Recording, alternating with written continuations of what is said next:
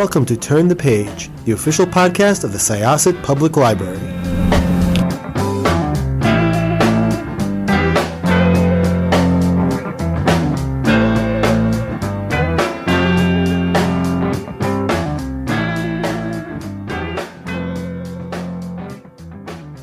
Hello, and welcome to Syosset Public Library's Turn the Page podcast. Today, we are thrilled to have author Sean O'Brien on our podcast. Sean O'Brien has worked as the chief speechwriter to then Vice President Joe Biden and the special assistant to President Barack Obama, and then as the Pentagon as chief speechwriter to Director of Defense Ash Carter. He has written over 300 speeches as well as op-eds for national publications, and he is also part of the adjunct faculty at Georgetown University. Sean is the author of the new book that he has written for children, middle grade age, called House Clubhouse. And it's an exciting blend of time travel and history and follows the adventure of two first children, Marissa and Clara, that travel back in time to the days of President Theodore Roosevelt in 1903 in an exciting adventure out west on a train adventure. So thank you so much, Sean, for being on our podcast today. We're thrilled to talk about this book.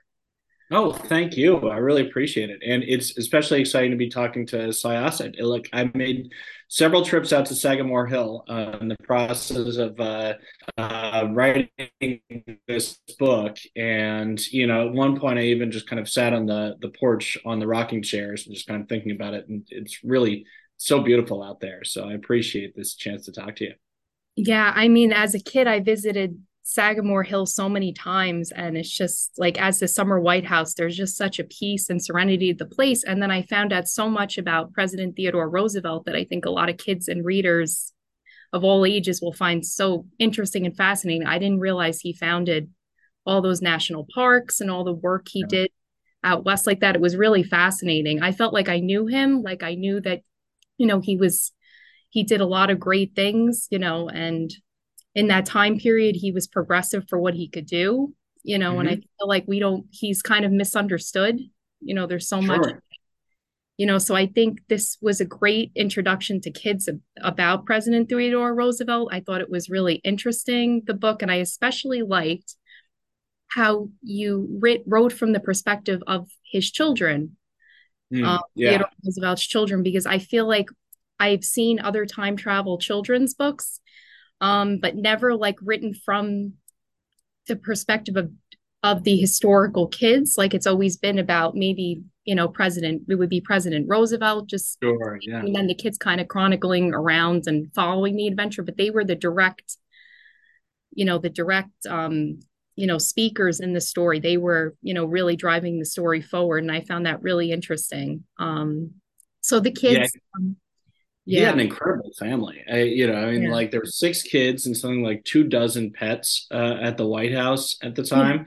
And there were even a few that they had to leave in Long Island. They couldn't bring the bear with them. And so, but each one of them just kind of has this really, prominent Washingtonian in her own right. And Quentin went off to be a World War I pilot, and and Ethel, actually, she's the reason we still have Sagamore Hill. She came back to the estate, and she ended up preserving it. So it's fun to actually just kind of put it as kids talking to kids, as opposed to trying to connect with grown-up historical figures. And they're important and they're in the book, but I really enjoyed kind of trying to build those characters. Yeah, I think you did a great job. So these two sisters, the first children, because their mom is just been elected president, and their sisters, Marissa and Clara, and they discovered the secret tunnel in the White House that leads them back in time to the time of Teddy Roosevelt. And I thought it was so cool how you kind of like, they found the clothing, like, and then it kind of, they transported it like back. It was just like seamless, because it was like, it was a piece of history. Like they found clothing from the time period of the Roosevelt. Yeah, we spent a lot of time trying to figure that one out. And by we, I say, my kids actually, this is kind of their idea, to give them credit. Jay and Claire, and they had come up with the original concept of, wouldn't it be cool to go back in time in the White House and all this, but then also along the way they were my toughest editors, and things like, okay, yeah, but isn't anybody going to notice that they're wearing, modern clothes? Okay, well, so how are we going to get them into, some dresses that fit the period and all that? And, we went through a whole bunch of different drafts, and it was things like that that kept on changing. But I like where we ended up there. So I'm glad that you thought it kind of worked seamlessly there.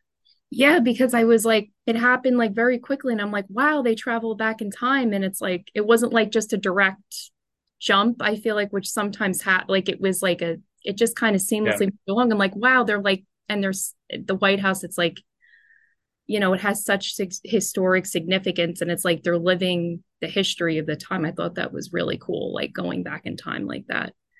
Um, and you said the inspiration to your story, your daughters came up with the idea to this story. Yeah.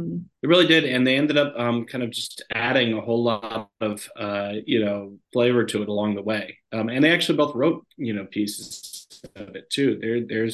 There's parts of the text that came straight from their pen. Yeah, So I'm really proud of that. yeah, and especially like writing the Roosevelt's children, like Quentin, like I feel like he's such like he got a really good sense of humor. Like I felt like I really got, a lot of the kids' personalities. Like, how did you do that so well? Like, did you look at a lot of historic letters? Like, how did you find like these characters' voices from history? Like, it was just really great how you did that. Yeah, shout out to libraries here. And I actually went to the DC Public Library and I read Alice Roosevelt's book. She wrote a biography.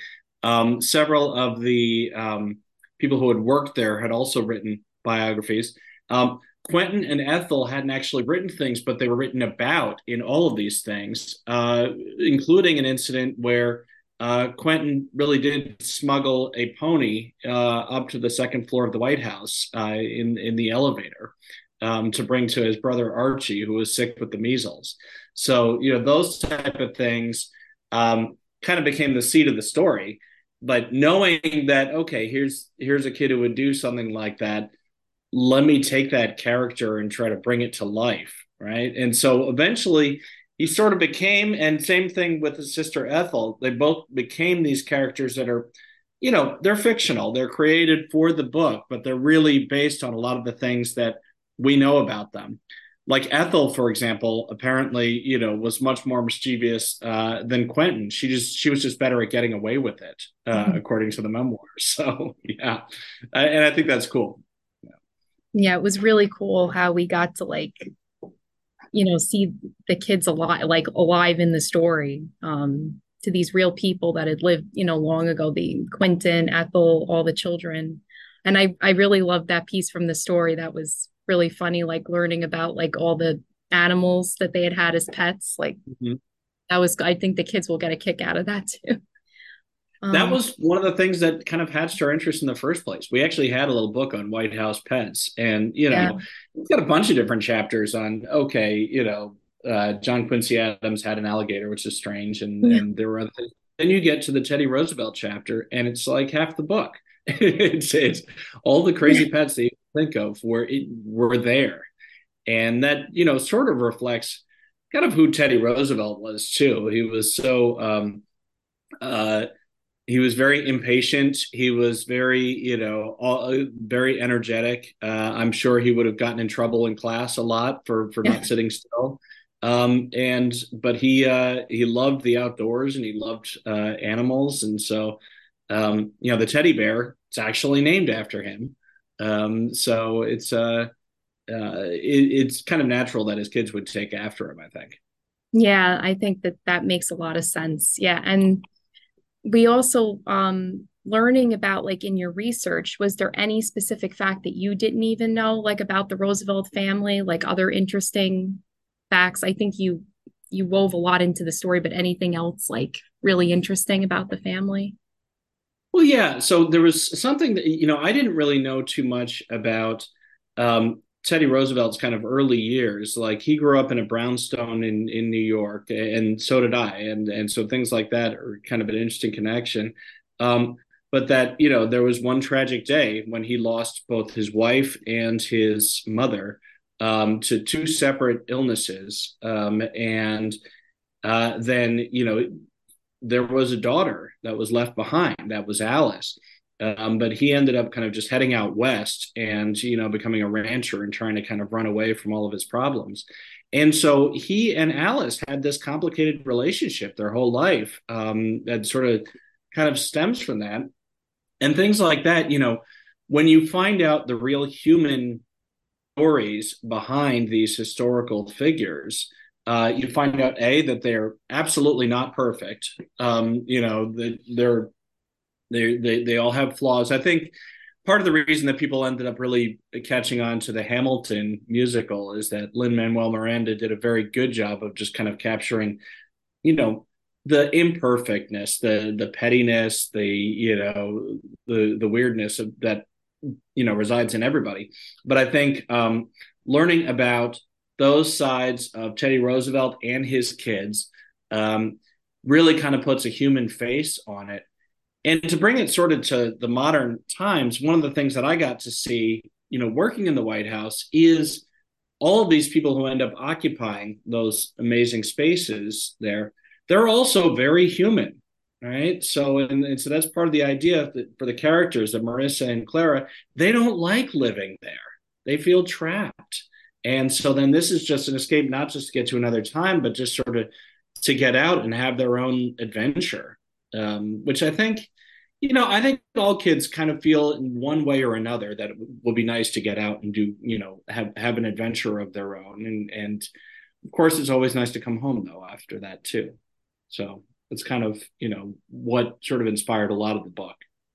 Yeah, the kids had, I know that the code names in the beginning of the story. I know even like just coming home from school seemed like a whole ordeal. Like they had to go out a secret way out of the school, and just like you built that that tension up of like, wow, this is going to be very different now than how we were living before. So you saw from like being the first child how difficult, and just imagining even from an adult having to deal with that, and then being a kid and having to deal with that, like that's very big change, and absolutely yeah. And even things like the code names and stuff, I ended up kind of finding out through research, and like, for example, I found out that the way it works is the president picks a code name, and then their family has to pick code names that all have the same letter as the president's code name. Same thing with the vice president. And that's kind of the way of sort of grouping. So Al Gore, I don't remember what his code name was when he was vice president, but I remembered reading that one of his daughters, she was told that she had to pick a code name that began with S. So she went with Smurfette. And as she got older, she was in the White House for 8 years. So here's this, she's a senior in high school and still being referred to as Smurfette by these people, with sunglasses and protective details, and she hated it. So, little things like that, I think are amazing. Yeah, it's so interesting. Like your knowledge that you bring to the story, and like working in the White House, you could definitely like see from this kid's perspective, like, wow, like this is going to be an adventure. And it was a really adventurous story, like, because at that time, like train travel, such a big part of life. Like it's like to go back in time to that time period of like train travel still being like a main way. If you're going to go on a long trip, that was the way that you would really, the main way. Like we're so used to like airplanes and commercial travel now. So for kids to see like what it was like, being on a train at that time period too, like I think that it was very interesting, like all the adventures they went on that, because the train takes up a large part of the story. So it does. And I mean, trains are just inherently cool. There's just like, there's so many stories that involve trains, but part of it is, it's movement, and it is something different from what you're expecting. And, and the thing is, Teddy really did go on a big cross-country train trip in 1903, right around the same time that this all takes place. I played a little bit around with the locations where he ended up, but he really did end up. There's a point where he goes and visits Yellowstone National Park, which he had helped found up in Montana, and then later in that real trip, he goes out to the Yosemite Valley and he meets a naturalist named John Muir, who's one of the inspirations for there's a character in that book. It's not directly him, but it's inspired by him and a number of others. So it's Roosevelt, left a lot of just plain old stories, which as a speechwriter, I always was a story collector too, because, that makes a good speech is if you can find a good story and mix it in. So this just kind of freed me from having to come up with the speech side. I could go all story, and I love that. Yeah, and you were able to take like bits and pieces. I know you said in like the back, like we were explaining about the book, like you were able to take from like some of his actual words, like from bits and pieces from actual parts of his real speeches, which was cool. Like you interwove into the story too. Yeah. He left a lot of, there were a lot of speeches and, there was quotations, things, and I tried to make them work. And actually in the early drafts, one of the big criticisms I was getting from my editor is, hey, stop writing speeches here, write a story, so what I did was I kind of cut down and made sure that if you're seeing a quote from him, that it actually fits within the flow and it contributes to the plot. So in some cases, those are quotes that he actually delivered on that trip. And then there's other ones that he wouldn't say, till like 10 years later. But there's nothing wrong with kind of thinking that if somebody says something in a speech 10 years later, that those thoughts were already in his head, ready to say privately to somebody else.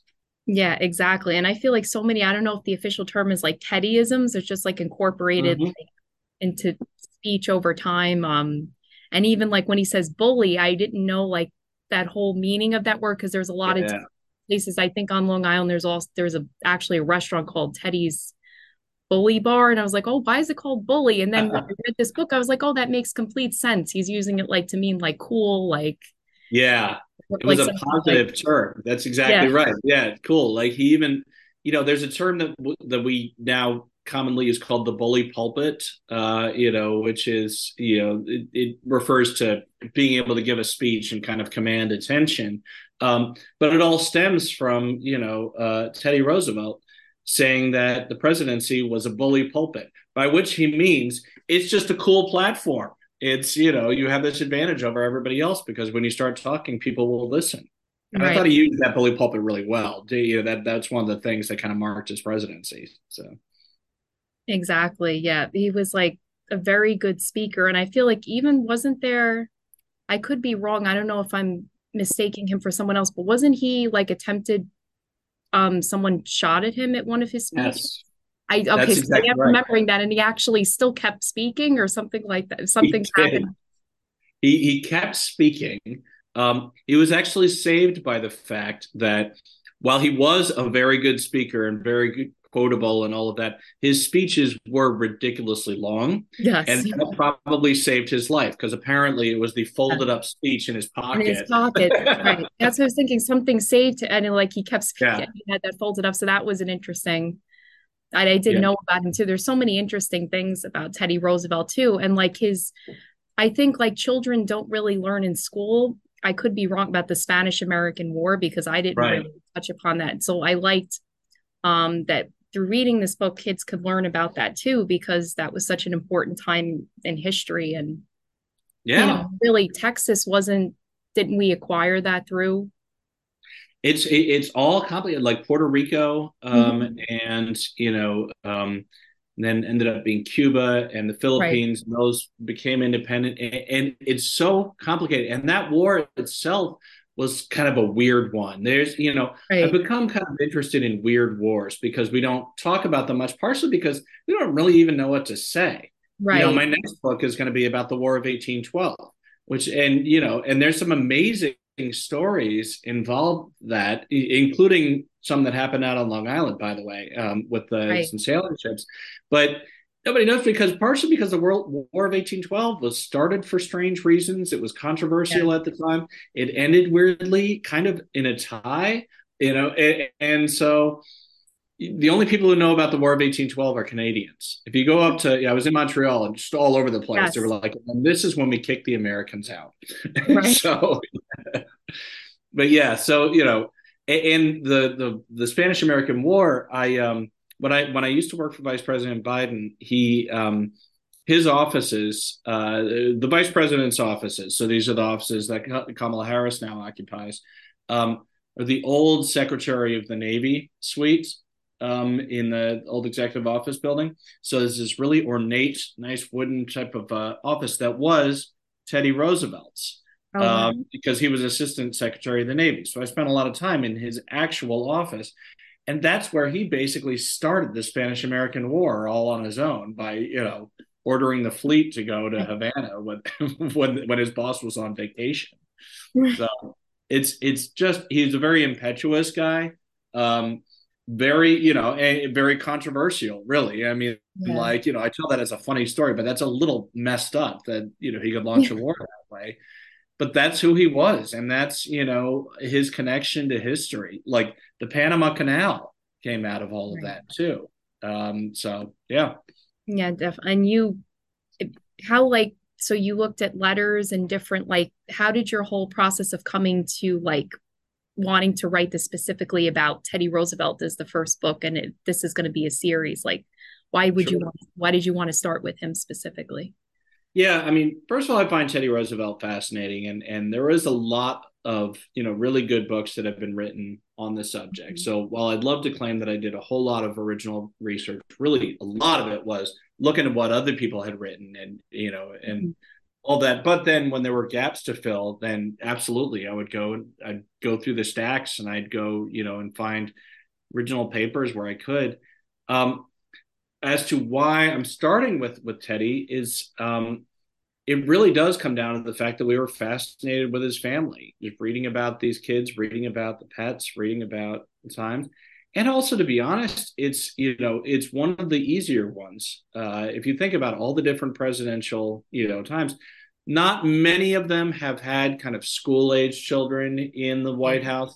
Certainly didn't want to do anybody from the time that I was alive. I want some historical distance here, and I think the fact that as you were talking about, the fact that train travel was such a big thing. 1900 in 1903 when this takes place, that's really was one of the biggest transformational moments in the country. So it was it was cool, and so then we ended up kind of exploring what type of thing. Originally, they weren't even going to leave the White House. It was just they would have little adventures around there. But then we figured, no, this story has to be bigger. And then we found this focal point that they need to have a mission. What's their mission going to be? And we thought about the sequoias and the redwoods out in the forest, which were really very much in danger in 1903. And in actual fact, 95% of those forests did get cut down, but the 5% that remain are why we know about these trees and we can preserve them. It was a real possibility that they were all going to be gone. And Roosevelt's one of the people who prevented that. And being out to California, it's absolutely magnificent seeing those parks. I went into where the redwoods are. Mm-hmm. If someone hasn't been, it's so magnificent and cool and just so serene, environment. And I think we forget, even in that time period, they were dealing with industrialists. People they had environmental concerns in that time. So no, I mean, there were people who ended up, these things didn't happen by accident. There were people who ended up kind of fighting to preserve things. And that's why we have what we have now. So, yeah, it's important to remember that too, because it's kind of a constant fight. It's, it's always a struggle to make sure that these things get preserved, even, as climate change is happening. Think about the forests out in Hawaii now that are never going to be the same in Maui. So, part of that is nature, but part of that is really our impact on the world. So it's amazing.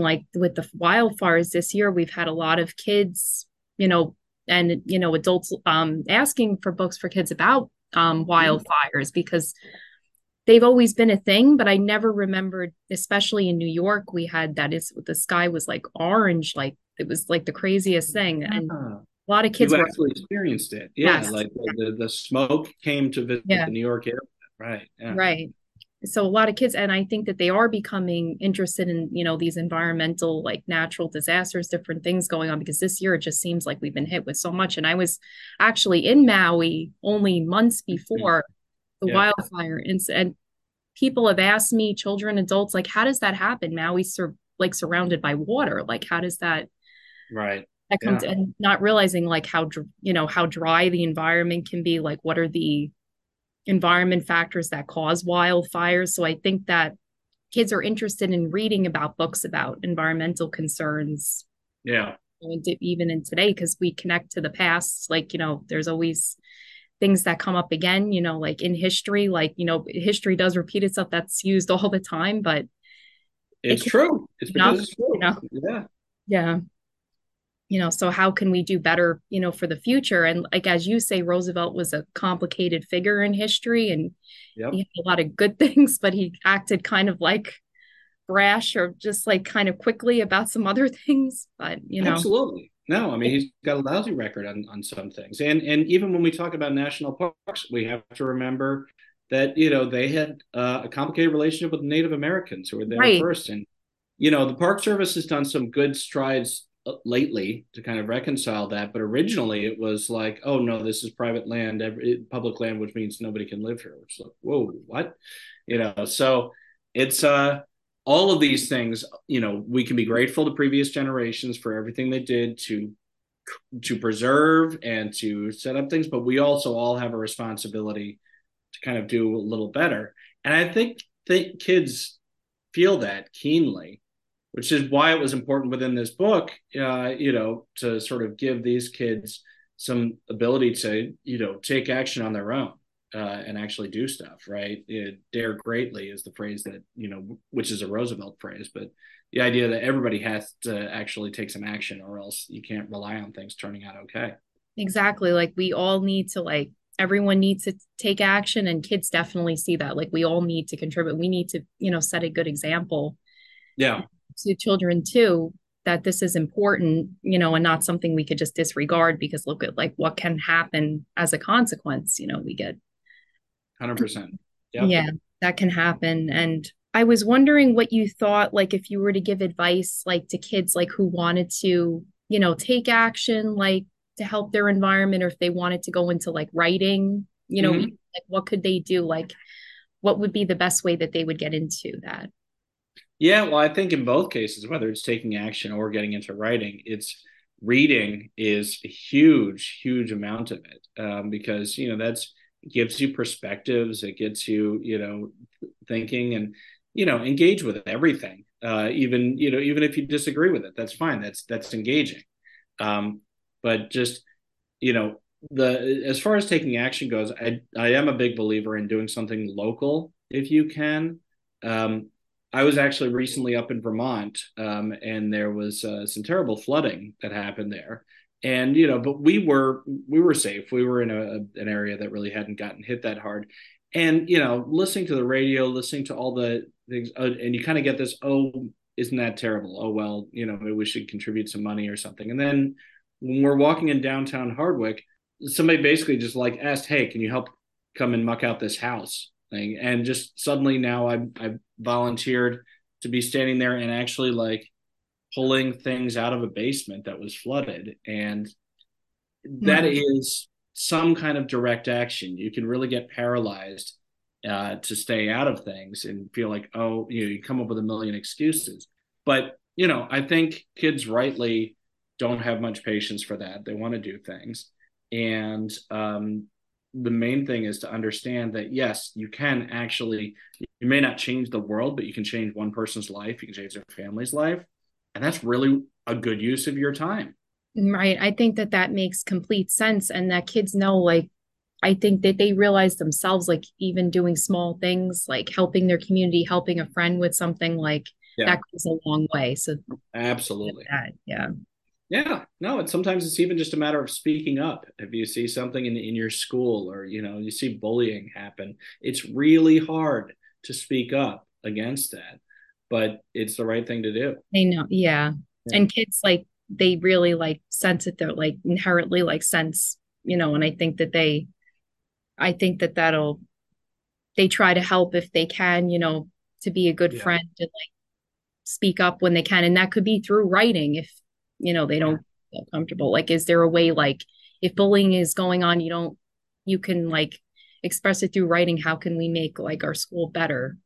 Yes. Yeah, absolutely. Ways like that, whatever they feel comfortable in ways of expressing themselves. And writing is a different way of expressing themselves too. 100%. Absolutely. So I like this is my first published book. I'm super excited about it, but I've been kind of writing my whole life, and just like most of it is just stuff that, nobody's ever seen or but that's okay.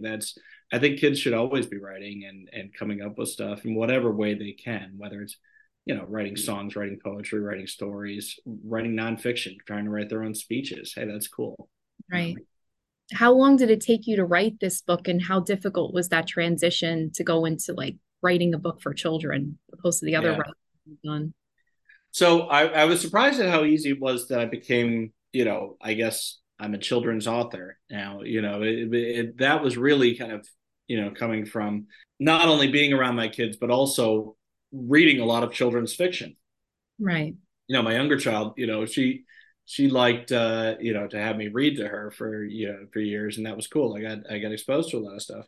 Um, you know, it was difficult, learning how to write long form fiction. Over the course of about 8 years, from the first draft to now, it was a lot of going back and forth, and it was, being told, hey, you just need to kind of take a step back and figure out how to shape characters and how to, organize a story. And it was almost like a little, mini graduate school, going through that process. So I do think, I'm in the process of writing the second book now, and it is flowing but easier. But it was a really, really neat learning process to get to this point. And I'm proud of how it turned out.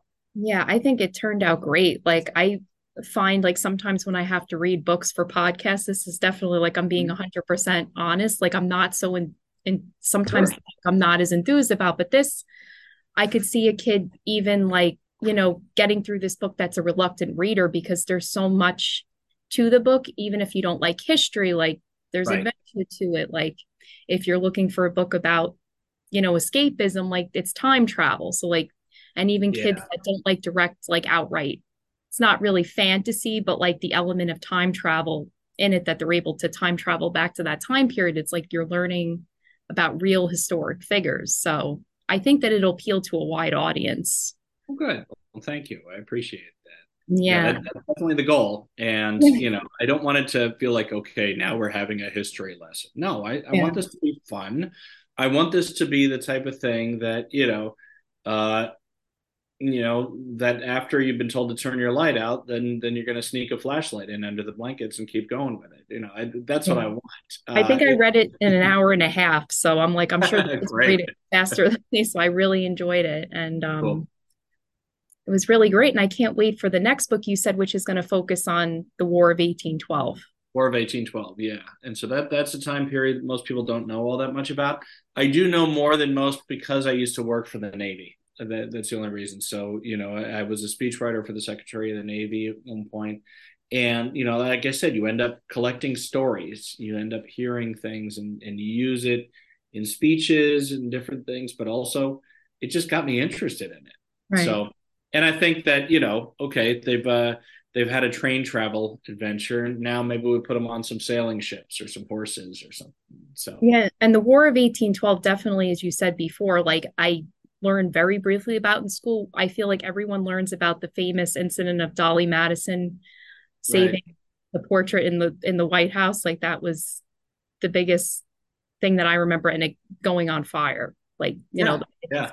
I think that's like what we all learn as kids. And then we really don't learn unless you, take courses, or you're, taking an AP course or something where you really go into more in depth. But it's definitely, I feel embarrassed to say I'm pretty ignorant that time period in history. You shouldn't be, because it's, it is Yeah. one of those sort of weird periods in time where it's just like, okay, why did that happen? And then you find out that, like, historians have been debating about that forever. And at the time, it was so controversial that people are actually fighting in the streets about whether to go to war or not. We think that type of stuff is modern, we think, but this country has a great tradition of protest and, debate and things. And it was really on full display during all of that. So, yeah. There's a book called The Perilous Fight that really kind of ended up turning me on to what the whole history of it is. I'm blanking out on the author right now, but it was a good introduction to that time period. So that's going to be really great. Like, readers are going to really devour this book very quickly, and then we're going to have our second, and it's going to be in the White House Clubhouse. That's right. Of course, again with the same characters, Marissa and Clara. That's right. Yeah. So the idea is that their mom's still president. They're stuck there, and so, but they kind of use the White House. There's the clubhouse underground that connects them to all these different time periods, and that, forget about traveling time. Just even having your own little hidden space is part of the appeal there. My daughter actually fixed up the turret in our house, and that's a space I can barely fit into, but that's her hangout. Nice. So that's like the clubhouse. Exactly right. Yeah. Yeah, that's going to be really, really exciting, and we're so excited for this book coming out October 3rd, White House Clubhouse. And the illustrations, I didn't want to talk about them too much because it says not final, but there are going to be illustrations in the absolutely, yes. And what you have there, actually now have the final. I know we're recording this, not video, but so this is the final hardcover, just arrived. And yeah, it's I really like what ended up happening with all the different pictures. And Karen is the illustrator, and she did a fantastic job. I really thought that they were great too, and I like that the chapters were not so overlong also, and the illustrations broke up the story too, because I feel like those kinds of books like really help a reader. I find that it helps you read the story very quickly, because there's nothing that could be worse sometimes when the chapters are super long and sometimes they don't even connect the thoughts together. So I thought that was really well done, and I enjoyed the illustrations a lot, especially a lot of the train sequence illustrations. I thought the action was played really well. That was exciting to read, and then see the illustrations too. So I'm like, I hope these are in the final edition of the book. And yeah, they are, and there's going to be a few more pictures that you get to see as well. Oh, so cool. Karen Lee did all the illustrations, Karynlee, and she is fantastic. So yeah, really, really happy with how this thing turned out. Yeah, so October 3rd, we'll expect to see this on bookshelves and at the library, White House Clubhouse. So thank you so much for speaking with me about this book today. It was really a pleasure to have you on the show. Oh, my pleasure. This was great. I'll have to come see you up in Syosset. So. Yeah, that would be really great. Yeah, come and visit us here. All right, will do. All right, have a great day. Thanks, Sean. Okay, thank you. Bye-bye. We're now concluding this episode of Turn the Page. It's time to close this chapter of Turn the Page. Join us for the next episode.